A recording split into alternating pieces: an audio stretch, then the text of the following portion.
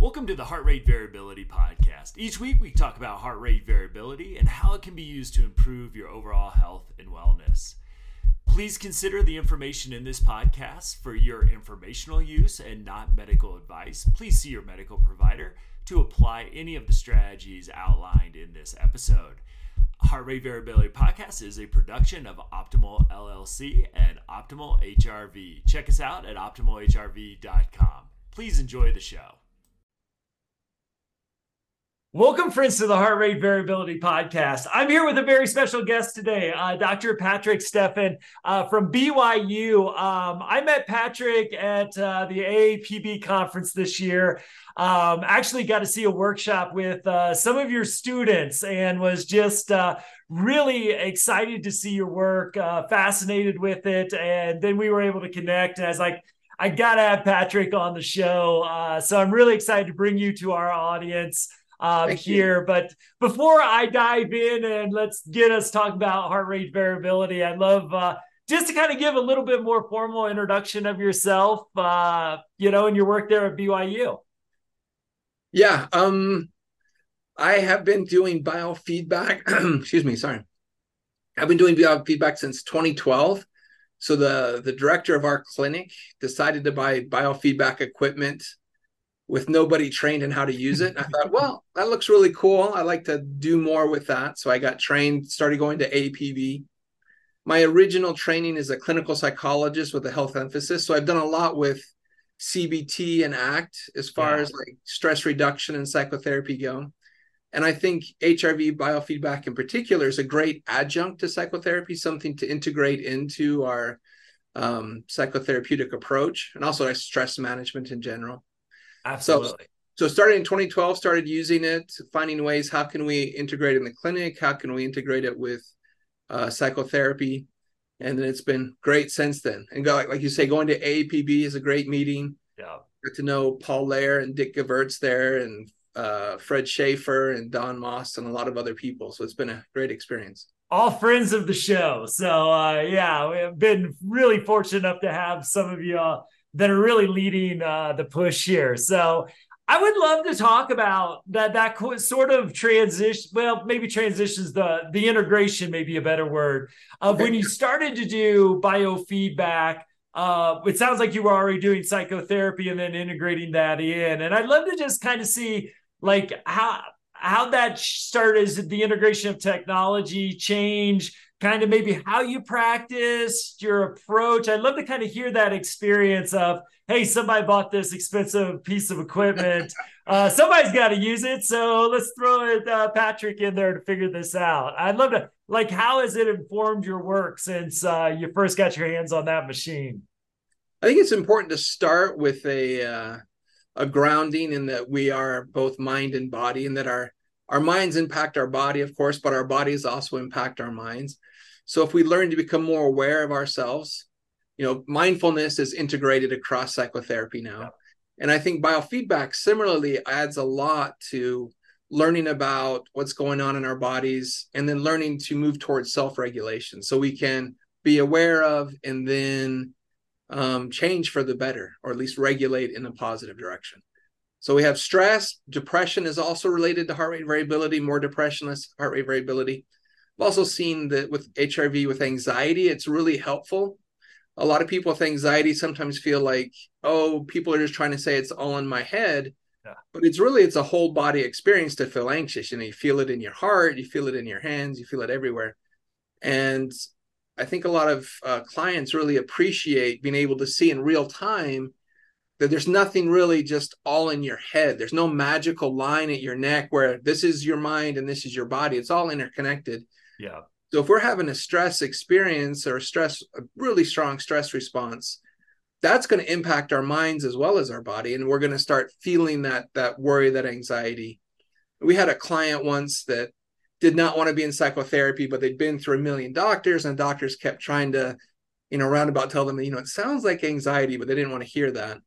But when they saw in real time their physiology and realized, oh, it's not just all in my head, like everyone's just trying to, right, indirectly tell them that they're crazy or something, that if they learn to be aware of their physiology and then regulate their physiology, that they can change their anxiety experience. And that was just like, this aha moment for her to say, oh, there's physiologically, there's things I can do that have a tremendous impact, not just on my body, but also on my mind, both ways.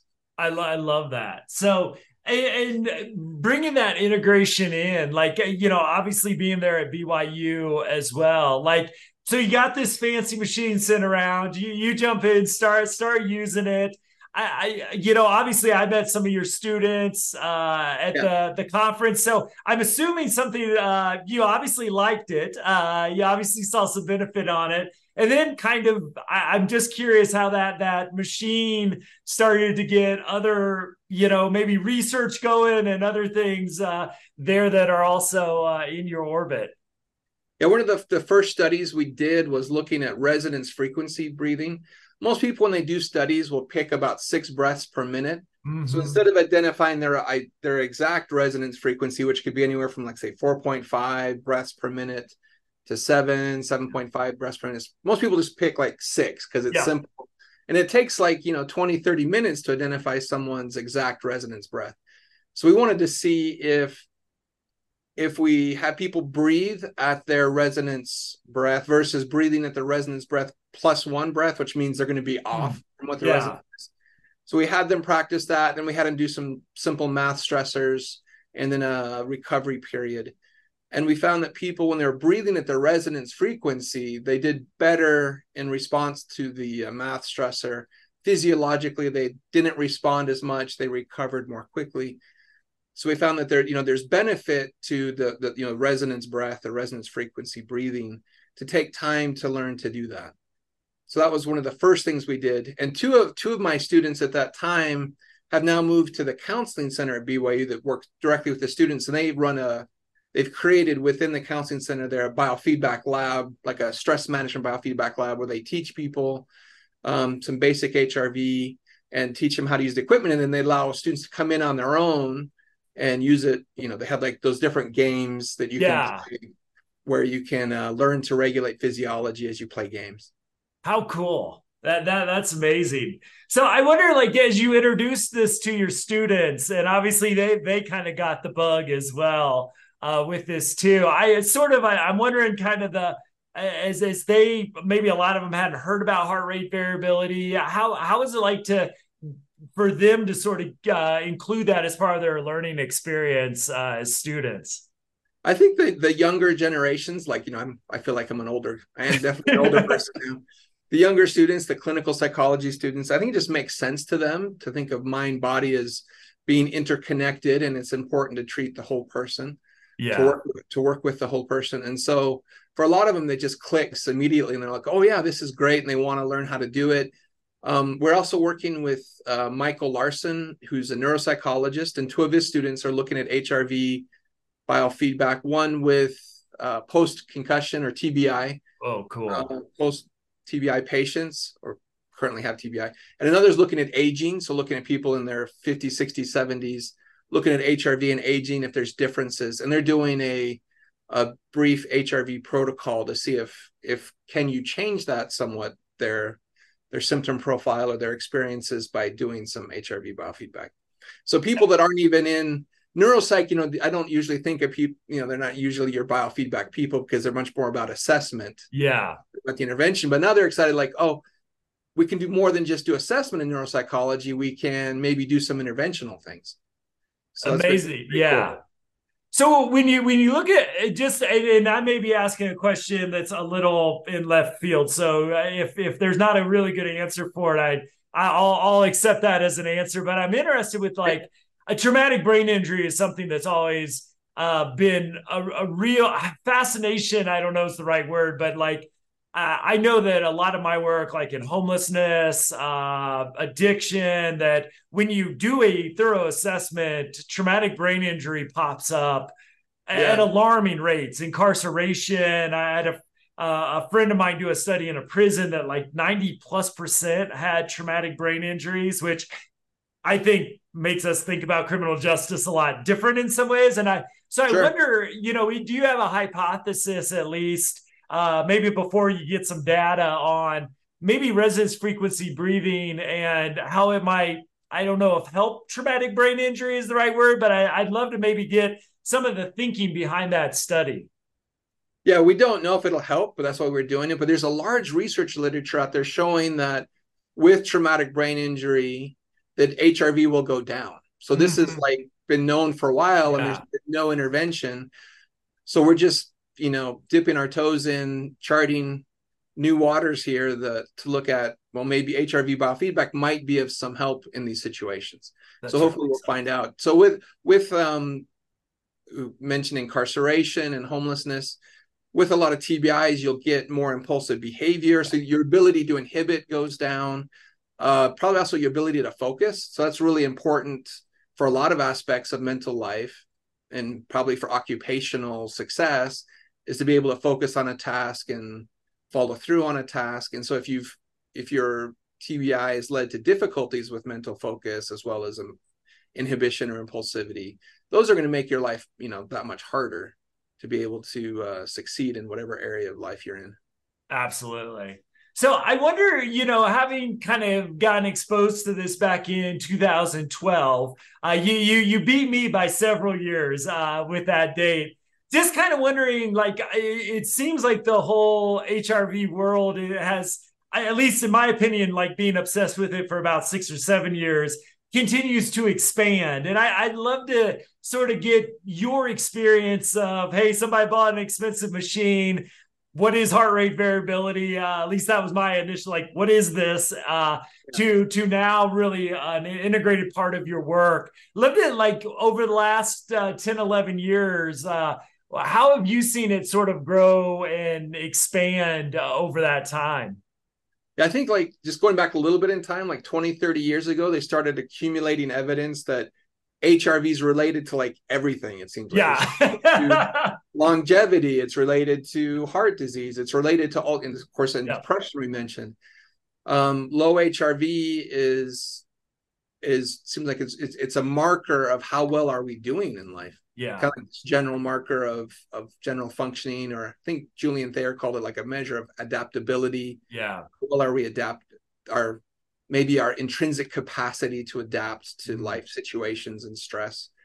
And that got me excited. First learning about feedback, and then learning about HRV is, I think, like you said, in this last 10 years, now people are like, well, what can we do? We know this is bad if it's not, we have low HRV. So what can we do about it? And so there's all kinds of things happening now where people are exploring what are the possible interventions. We even see, like, I think I find it really intriguing, like wearables, like people that try and measure themselves, not just rings and watches, but like they have these shirts that have sensors in Yeah. them, that they're like, there's, what is that movement called? The quantified self movement, where people Yeah. are just really intrigued with collecting data about the self. You can store it on your watch, or I guess through your watch, but onto your cell phone.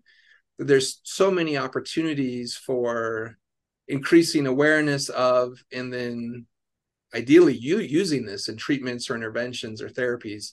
How can we help people? Yeah.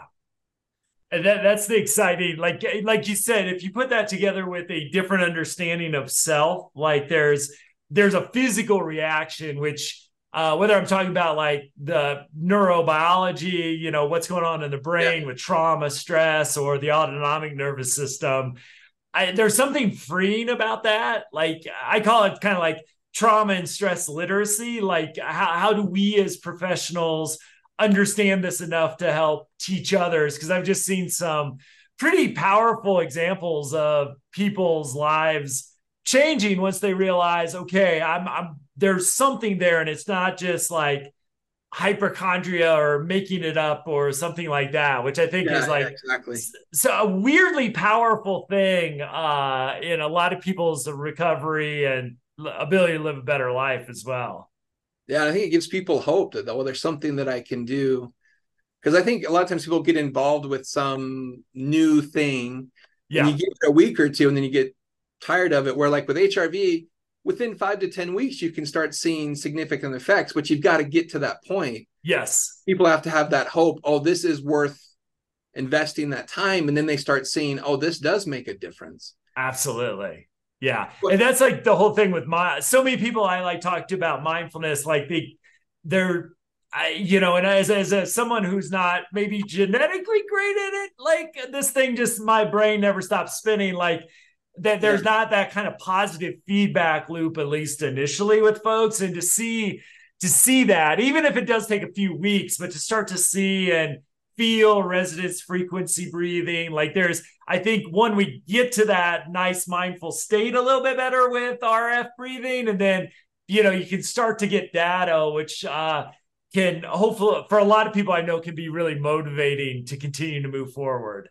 Yeah. This reminds me of an early, one of the first studies I did with Michael Larson, looking at um, the impact of, we were just doing mindfulness audio clips. It was like John Kabat-Zinn doing mindfulness of breaths. We wanted to see what is the impact of doing a 15-minute mindfulness of breath exercise on physiology, but also on the self-report of anxiety and stress. And the interesting thing was we were seeing significant changes in physiology and very little change in self-report at first. So the body's changing, but the mind's not quite aware of it yet. And so I think that for biofeedback, that's the really important thing, is they get that immediate feedback, even if they don't feel like, wow, I feel magically different. Yeah. You can see the body's changing, and the heart rate's changing, the resonance frequency's changing, or as they engage in resonance frequency breathing, you can see that the level of HRV changing. So you have that immediate feedback of the physiology. So even if the mind's not like, well, I don't feel like my anxiety's gone down 100%, this may be a little bit.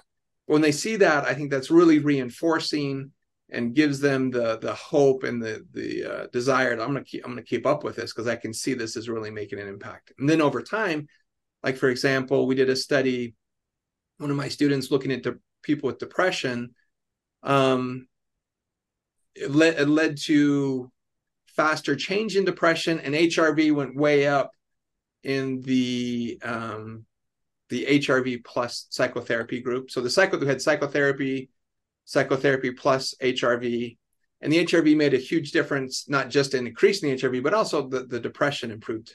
Yeah. Oh, exciting stuff. So what is, like, and this is what I love about this field is it still feels, even though I know HRV has been around for a while, it still feels new and fresh, and like I think it really is. I think of the example of you, which I hope, I imagine this will be a compliment to you, because I hope this is said about me. But as Dr. Ina Hazan is, I'm like, I need podcast guest. Your name was right up there with the Lears and others of the world that you mentioned. Thank you. And which is pretty impressive with just 10 years of experience. So I kind of wonder what were maybe some of the other insights along the way in your journey, as obviously you were having success with it, and then to continue to grow and become a leader in the field. What was that kind of maybe some interesting points along that progression for you? Going back to 2012, I took the go to APB and they have those workshops. I took the ones with Lair and Gewurz. And then the next year I had the opportunity to do a postdoc. So I went to Rutgers with Paul Lair. Oh, how cool. This summer on that. And so it really got me thinking about, there's a lot more we could be doing in psychotherapy than what we're doing. Yeah. So thinking about how can we do that in a way that's, I guess, simple, because a lot of therapists are like, my life's hectic enough. Yeah, exactly. Throw another thing at me to add into this.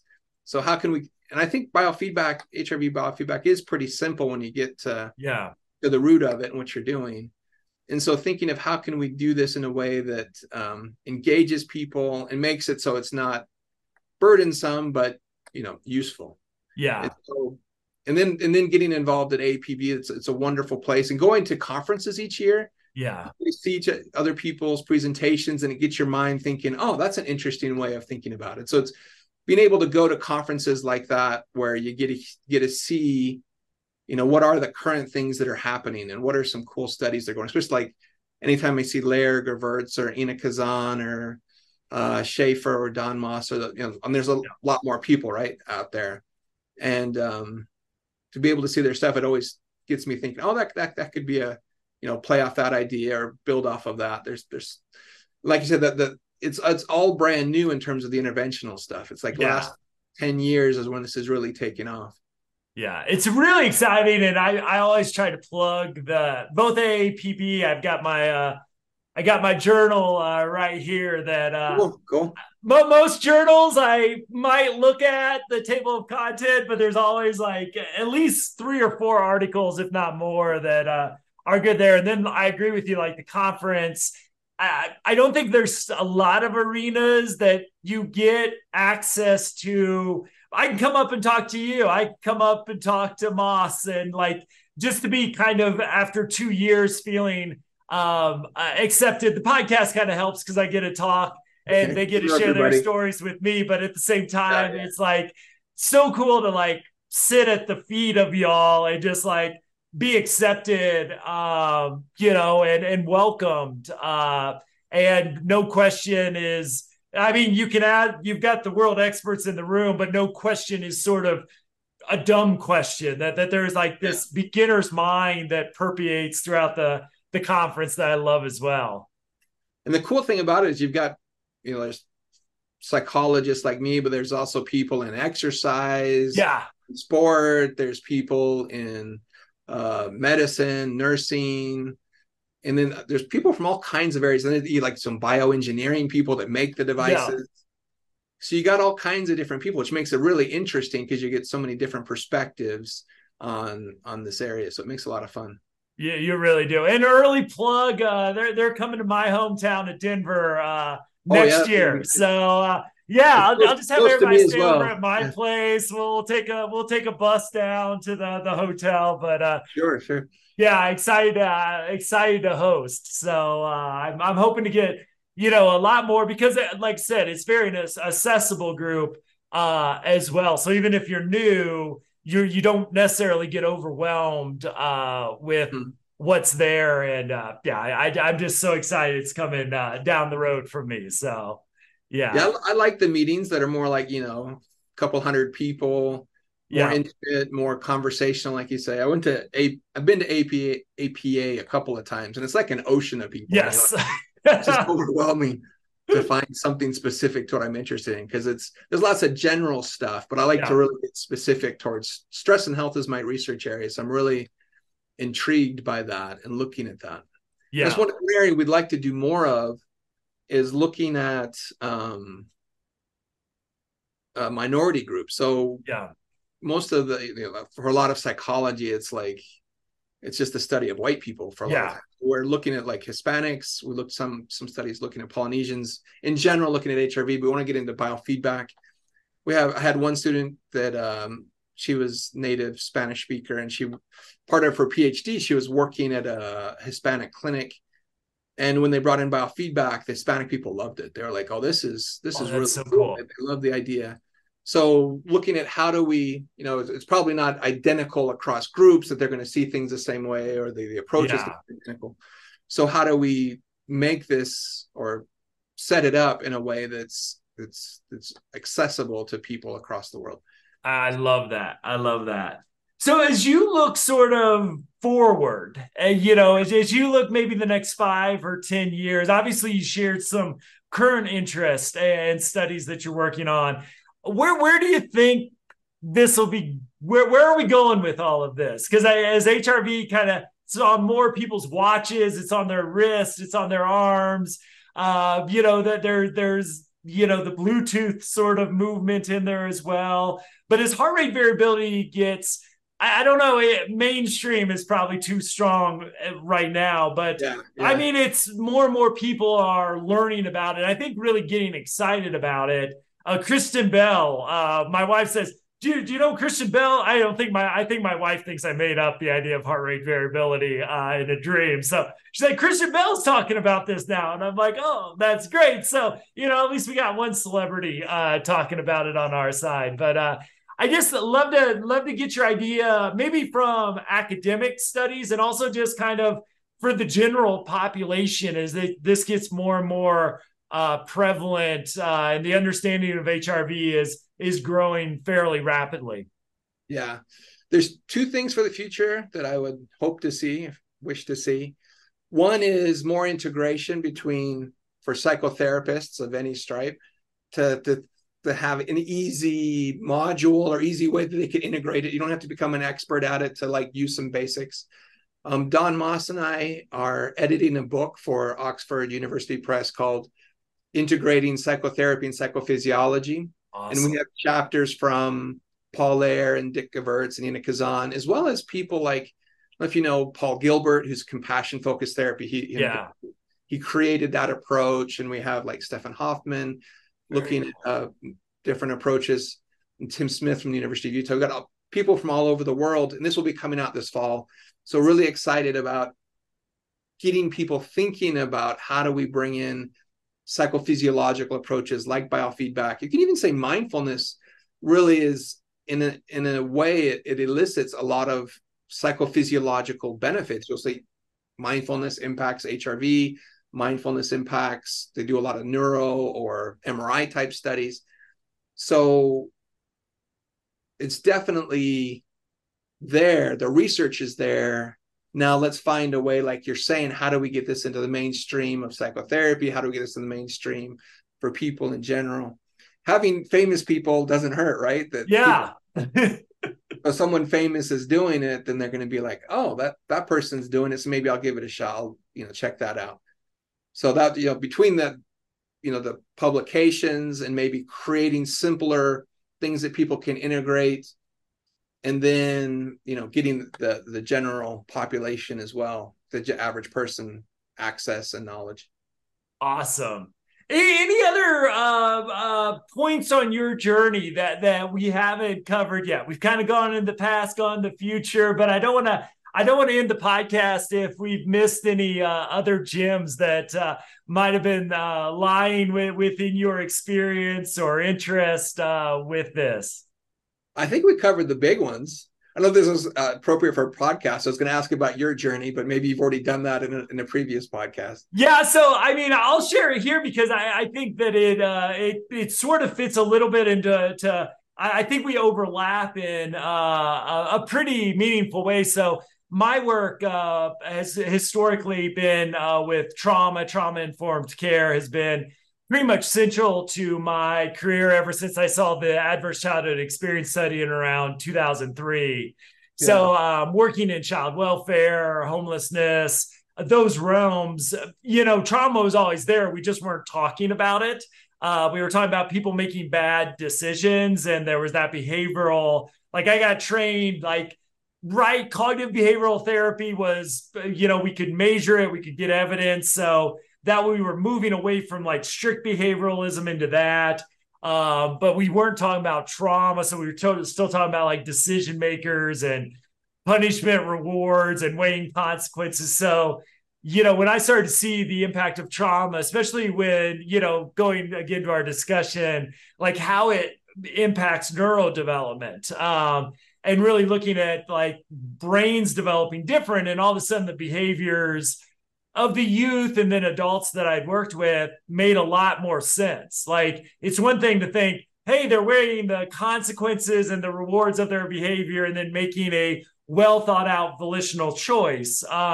With the behavioral issues that a lot of my clients had, it was more because of a dysregulated nervous system or a trauma trigger. And so that really, as we're talking about, it's like, oh, all of a sudden when I saw this biological injury, it really like made me think about my work in a total different way. So I kind of dedicated myself to, I'm not going to shut up about this until anybody that wants to hear me talk about it will hear me. I didn't necessarily set off to do a lot of trainings and consulting around it, but it kind of evolved in, I guess I talked about it fairly well, at least enough for that to become a good part of my career.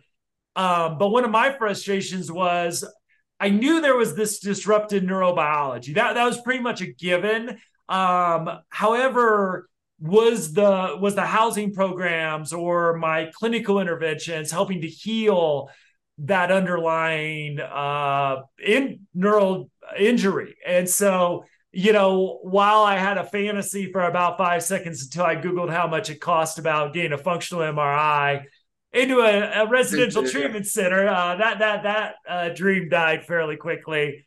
When I started to learn about polyvagal theory and Stephen Porges's work, heart rate variability just came up more and more and more. And initially I got passionate about how it can be an outcome measure and really looking at, if we can, now that we've got Bluetooth technology, we can take relatively inexpensively, daily readings.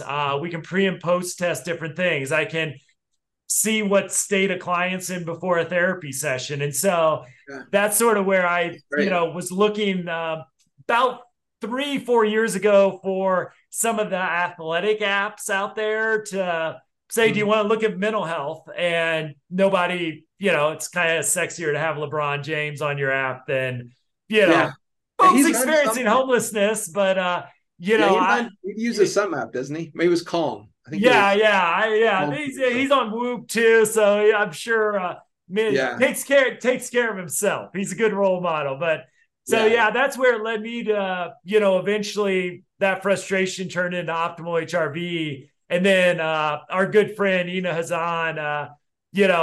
She's the one person that returned my phone call when I was trying to get somebody to care about homelessness and these, and she called me back. And I always knew there was the biofeedback side of HRV, but I also understood the learning what low frequency and high frequency and that was like, okay, I think I know the time domains. I think I know enough to say RMSSD is a pretty good metric to use for daily readings.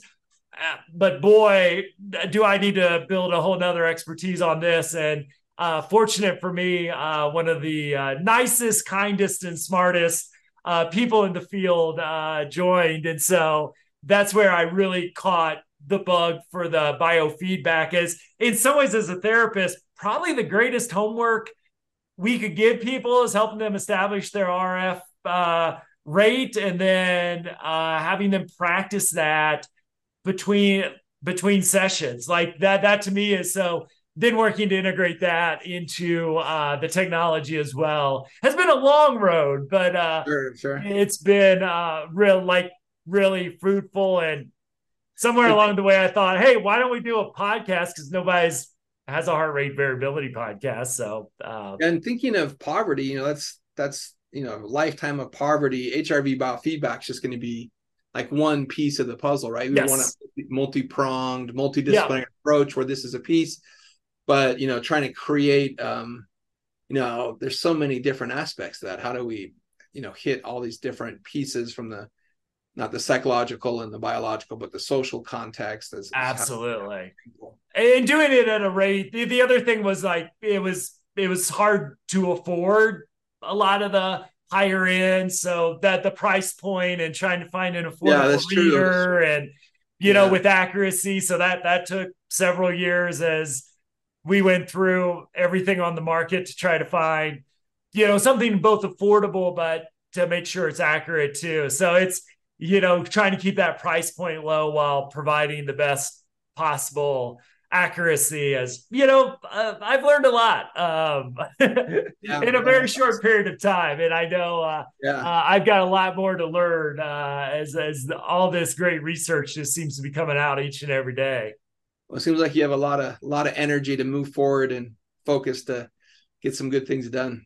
Well, I appreciate that. I appreciate like you and all. I mean, I know we've thrown a lot of names out there, but it's just like so great to the openness of this community to talk about your experience, talk about your research, because I don't think there's a lot of conversations going on about this. And I know my audience who, after I think this will be like episode 117 or 18, like have stuck with us through this exploration, and the numbers keep ticking up. So you all are both entertaining and brilliant, which I appreciate. Thank you. It's been good talking to you. Yeah, well, Dr. Steffen, I want to thank you for your time and your work. Obviously, you're at BYU. We'll put a little information about you in the show notes. So if people want to learn more about you, they can visit our show notes. But I just want to give you an open invitation. Hey, if you get a juicy piece of research for us, know the door is always open. Love to have you back. Oh, sure. and That'd be share fun. more of your journey as it plays out. Thank you. That'd be a lot of fun. Thank you. As always, you can find show notes, everything else at optimalhrv.com. And I will see you next week.